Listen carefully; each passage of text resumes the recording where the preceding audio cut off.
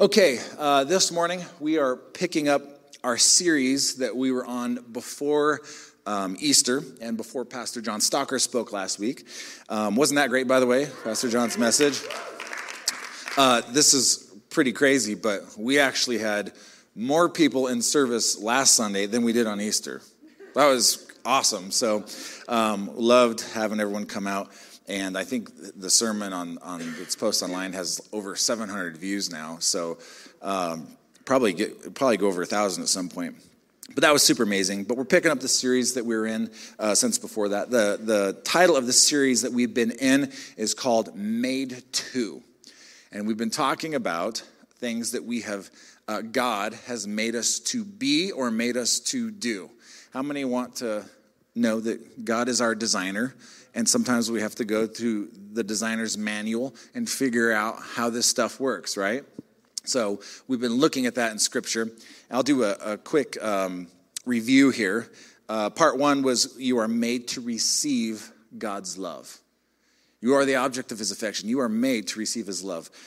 Part two, my beautiful wife, Emily, did an amazing message called Made to Run. She talked about how there is a race set before us that we are supposed to run, that God has us in that race.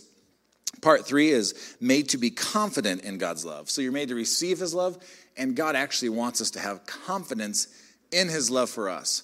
It's more important that you have confidence in his love for you than your love for him. Okay, why? Because our love has limits. His love is limitless. Okay, be confident in his love. Part four, we did a message called Made to Worship. Part of your design, part of your purpose is to be a worshiper. Oftentimes people don't feel fulfilled in their lives or in what they're doing and whatever. And part of your design is to be a worshiper. So if you feel like you're unfulfilled, I encourage you, become a worshiper. That's part of who God's designed you to be. You won't feel fulfilled in your lif until that's part of what you do in your life. Okay, today I want to talk about the fact that you and I were created for relationship with the living God. The title of our message today is called Made to Be Known. Made to be known. God has created us to have a personal and intimate relationship with him. Okay? A one-of-a-kind relationship with him. How many have you have kids, but you have more than one kid? Raise your hands. Let me ask you a question. Do you relate to each of your kids the same exact way? No, they each have different personality types. You have to learn how each of them are wired and designed differently. And you have a different relationship with every single one of your children. Listen, God doesn't just have like a blanket covering relationship with humanity. He has an individual, personal relationship with each and every one of us. And this is what he desires for you. Let me ask you a question. What other religion in the world encourages us to have an intimate, personal connection with the Lord? Most of them, God is over here. He's distant. We're serving him. We're trying to make him happy. We're trying to please him.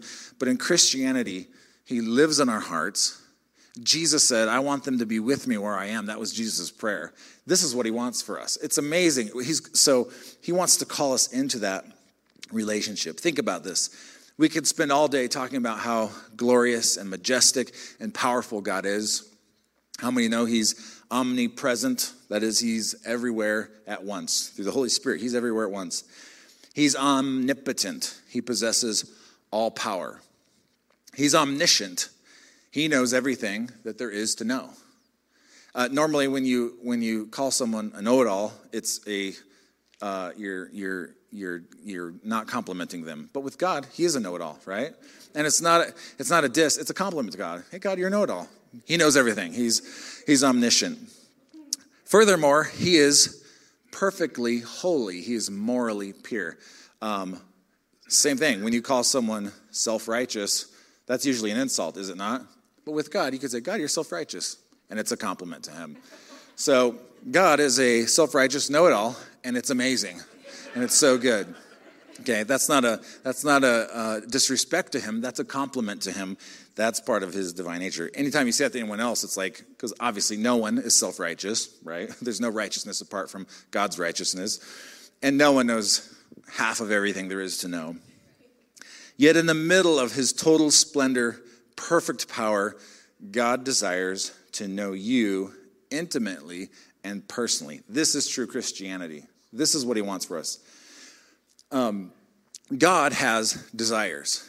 God is a person. What is a person? It's not because you have a physical being. A person is someone who has a mind, a will, and emotions. God has a mind, will, and emotions. And one of his part of his desires is that he desires an intimate, personal relationship with all of his children. Okay? You can see this desire begin to unfold beginning in Genesis chapter 1. God, previous to creating humanity, of course, God is three persons, the Father, the Son, and the Holy Spirit, but they're one. So there's not many gods, there's one God, but they're three persons. And within the Trinity, the Father, Son, and Holy Spirit, there is perfect unity, perfect harmony, and fellowship and honor within that Trinity. Yet God said in the midst of that, you know what? There's room in our hearts. There's room in my heart for a family. I want a family. Let us create mankind in our image. How many know, like when you're a newlywed couple, you buy a house and maybe there's some empty rooms in that house. And then you realize you come to a place where it's like, you know what? There's room in our heart for a family. There's room in our heart for children. There's room in our heart to fill this home. This is what it was like when God created the heavens and the earth. He's like, let's fill this place with some family. I want to know them. This is the God we serve. Okay, this is what God desires. How many people have people in your life that when their birthday comes up, Christmas comes up, you have no idea what to buy them? And here's why. Because they have money, and whatever they want, they buy. I have people like, our fathers are like that. It's hard to find gifts that they will like because it's like, well, we could buy this. Well, they probably already bought it. They already got that thing for them. Fathers can be like that. But here's what I want to say. What do you get for a God who is self-existent, self-sufficient, and can create anything? What can you get for this God? I'll tell you what you can get. Voluntary relationship. This is something he desires from us, is a voluntary relationship with him.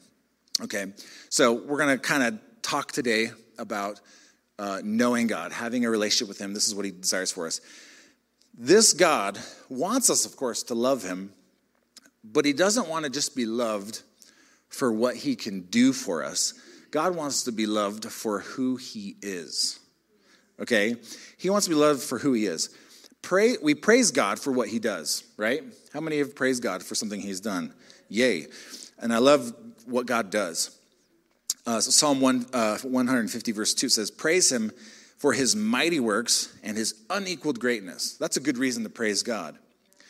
We praise God for what he does, but God wants us to be known for more than just what he does and what he can do through us. He wants to be known for who he is. See, true worship is a revelation. True worship is a revelation of his absolute worth, of his absolute beauty. True worship is a reflection of a revelation of his true beauty. Give you an example of how God wants to be loved. How many here you know like someone who's really rich? Like they got a lot of money. How many of you are really rich? Leave your hand up. Just kidding. I want to be your friend. No. This must be hard for people who are really rich and in their friendships. I often wonder, like, they must wonder, do my friends just like me for what I can do for them? Are they only my friends because of what I have, or that I pick up the check, or that I am, help bless or whatever? I bet it's really hard for people like that. They're like, if I lost all this money, would people still love me for who I am? But here's my question for us today. Do we only love God because he's provider, protector, healer, savior? Thank God for those things. Hallelujah. But do I want to know his heart? I want to know him intimately and personally. In the book of Job, chapter 1, verse 8 through 11, Satan, who's the accuser, basically accuses Job of only loving God because of what God does for Job. Let me read this for you. It says, then the Lord said to Satan, have you considered my servant Job? There is no one like him on the earth. He is blameless and upright, a man who fears God and shuns evil. Verse 9, does Job fear God for nothing? Satan replied. Have you not put a hedge around him and his household and everything he has? You have blessed the work of his hands so that his flocks and herds are spread throughout the land. But now stretch out your hand and strike everything he has, and he will surely curse you to your face. Satan's accusation is he only loves you for what you can do for him. And furthermore, I don't believe Satan was just saying, this is Job. I think Satan was saying to God, this is all of them. This is humanity. They only love you because you're provider, protector, healer, what you can do for them. They don't love you for who you are. Church, let me ask you a question. Do you love God just because he's your sugar daddy? Or do you love him for who he is? You were made to be known by the living God. Listen, thank God for his provision, his protection, his healing, his restoration, his salvation. I love those things. He's a good father, and good fathers do those things. Good fathers are providers and protectors, promoters, right? And our Heavenly Father also is a healer. Our Heavenly Father brings salvation to us. That's because he's a good father. It's his nature. He doesn't heal because we twisted his arm to heal. He heals because he's a good father. That's his nature to do those things. But ultimately, what I want us to get beyond, and this is a level of maturity that we need to grow in, God wants to be known for more than what he can do. He wants to know us personally. I want to say this morning, be careful of religiosity that is void of relationship with God.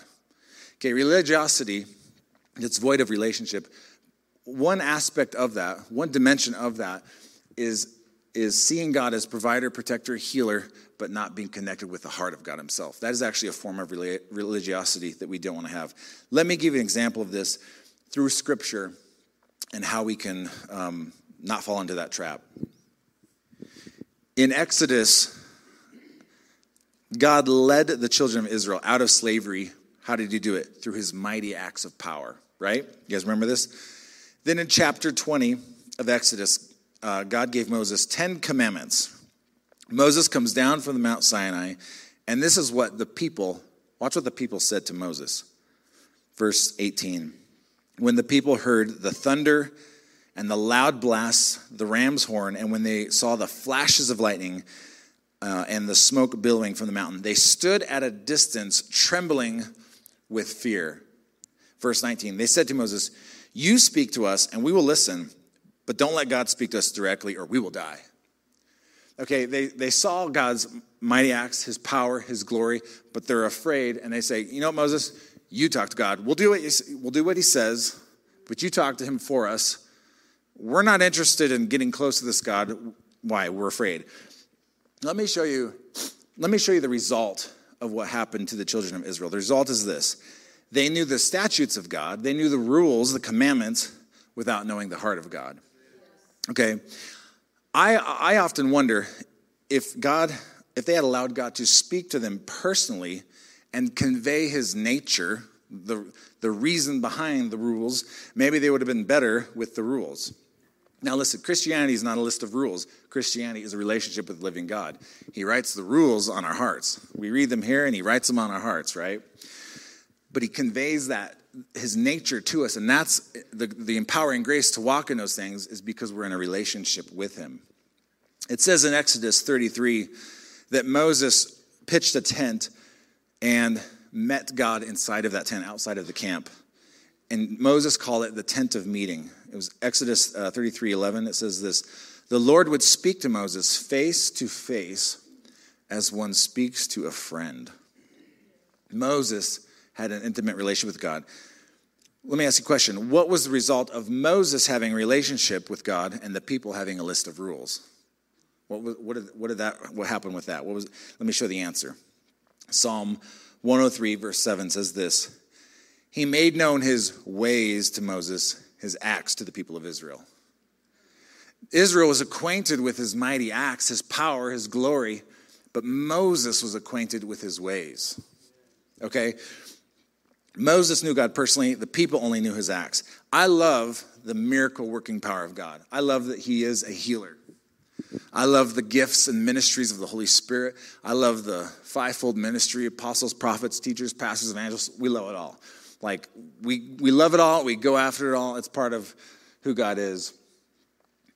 But more than that, I want to know the heart of God and the presence of God. Amen?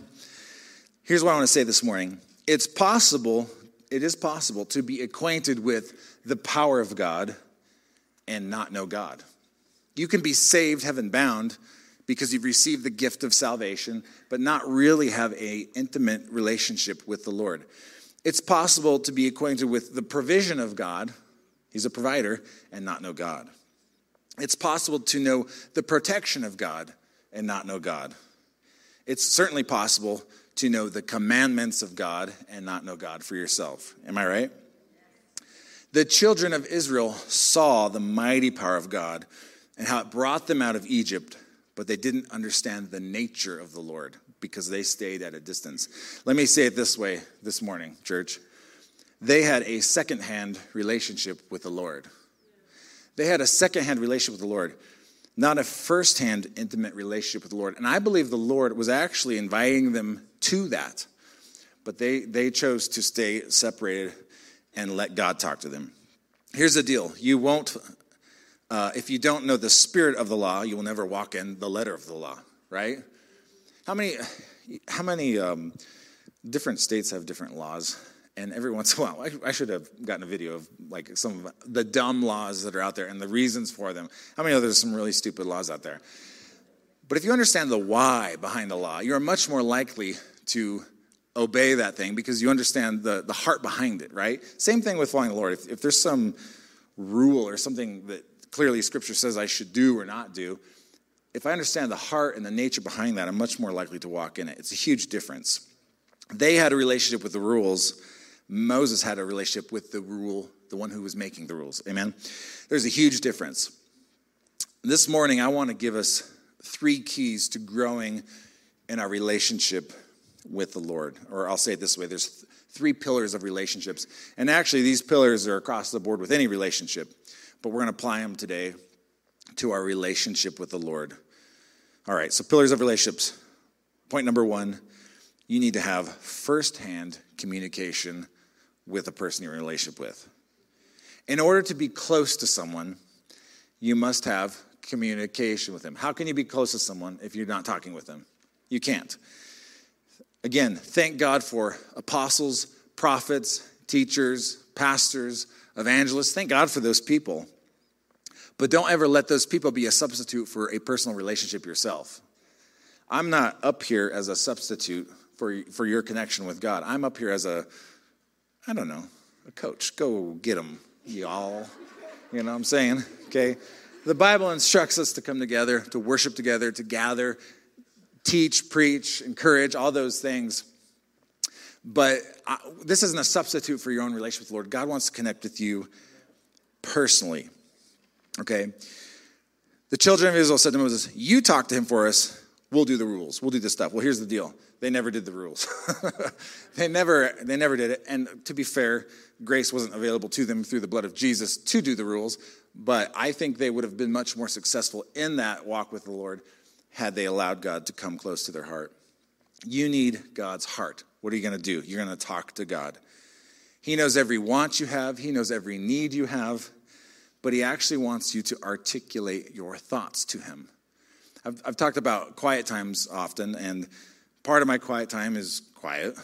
But there are times where there's things going on in your life. I talk to God about them. I articulate my thoughts and build a case of what I'm talking about. And like God doesn't know, but I do that anyway.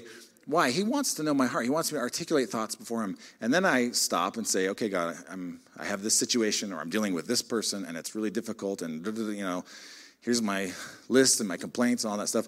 And then I stop and I'm like, now I'm going to let you talk to me. What is your heart for the situation? What is your heart for that person? Influence this, because we're having communication, but I'm not saying my communication is right. You need to influence my heart. So let him speak back to you and change the way you think, okay? Especially when you're dealing with difficult situations or people that are difficult, pray and articulate those things. Take them to the Lord, but let him influence you back. Amen? Okay, so that's point number one. Point number two, pillar number two in relationships is vulnerability. If you want to be close with someone, you have to have vulnerability. Am I right? How could you be close to someone if there's no vulnerability with them? If you want an intimate, personal relationship with the Lord, don't be superficial. Okay, religiosity is superficial. Come to the Lord and bare yourself. Look at the way David cried out to the Lord in the Psalms. It's clear that David is probably a more emotional person than even I am. You know what I'm saying? I'm not a very emotional person anyway. My wife is, okay. More so than me. But convey your thoughts to the Lord. Tell him everything. Tell him your pain, your secrets, your fears, your doubts, your insecurities, your failures, your dreams. Articulate these thoughts to the Lord. Be vulnerable with the Lord. Are you vulnerable with the Lord? Are you superficial and clean yourself up and come before him? Make yourself tidy before you come to him. Don't do that, okay? Yes, he knows everything, but are you allowing yourself to be known by him? And then here's the deal. Allow God to be vulnerable in return. Okay, God's love is always on, so he is vulnerable. But I wonder if do we ever think about this? We think about like, yeah, I need to be real with God, I need to be vulnerable with God. But can he be vulnerable with you? And let me give you an example of where I think this is important. In the Word of God, it talks about prophets, of course, and it says in one place that the prophets are the friends of God. Okay, prophets are the friends of God. Well, listen, what do friends do? Friends tell friends secrets, don't they? Friends tell friends secrets. These are people who are in a close relationship with the Lord, and God is being vulnerable to them and telling them things about the world or their lives. And furthermore, I'll say this. Not everything that the Lord says to you, you have to tell everyone else. Some things that the Lord speaks to you are between you and God. So, some things are for you and God and no one else. Now, if he speaks something to you and tells you to say something to someone else or to minister to someone, that's great. But he might have you do something or minister to someone, and it'd be a cool thing that happened. And this has happened in my own life, where the Holy Spirit's like, you know what? Let's just keep that between us. That person you gave to, prayed for, ministered to, I want this one to be just between us. I want you to just keep that covered. Am I talking to anyone here? Let him be vulnerable in return. He wants us to be vulnerable to him. Let him be vulnerable in return to him. This is a real relationship we're talking about, not a hypothetical relationship. You're not beginning a relationship with a list of rules and a force. He's a person who wants to be vulnerable in return to you, okay? So be vulnerable in your relationship. How can you be close to someone if you're not vulnerable? All right, pillar number 3. Pillar number 3 is freedom. How can you have a deep relationship with anyone if you're not free to be who you are? Okay, this is one of the differences between Christianity and all the other religions in the world. All the other religions in the world, we clean ourselves up to come before God. In Christianity, we come as we are. Now, he doesn't leave us in that place. He changes us, of course, transforms us from glory to glory. That's amazing, but that's his job. Our job is to come before him. Amen? Okay, how can you have a deep relationship with someone if you're not free to come as you are? You don't need to walk on eggshells. This is how we came to Jesus in the first place, with the blood of Jesus when we got saved, right? The blood of Jesus cleansed us from our sins. This is how we continue in our relationship with Jesus. Maybe there's someone here today, you know what I'm talking about. You came to the Lord just as I am, filthy rags, nothing I can do to be close to God. His grace came upon your life. He set you free. And somewhere along the way, you got a little bit religious. And you're like, you mess up and you're like, okay, I got to do some good deeds for a while. I got to clean myself up before I can come back to God and pray to God, okay? You need to stop that. The way you came to him the first time is the way you need to stay with him moving forward. It's come as you are, okay? All right. Hebrews 10:19-20 says this, brothers and sisters, since we have this confidence to enter the most holy place by the blood of Jesus, by a new and living way opened for us through the curtain, that is his body, and since we have a great high priest over the house of God, let us draw near to God with a sincere heart and the full assurance that faith brings, having our hearts sprinkled to cleanse us from a guilty conscience, having our bodies washed with pure water. Come as you are before the Lord. The blood of Jesus cleanses you.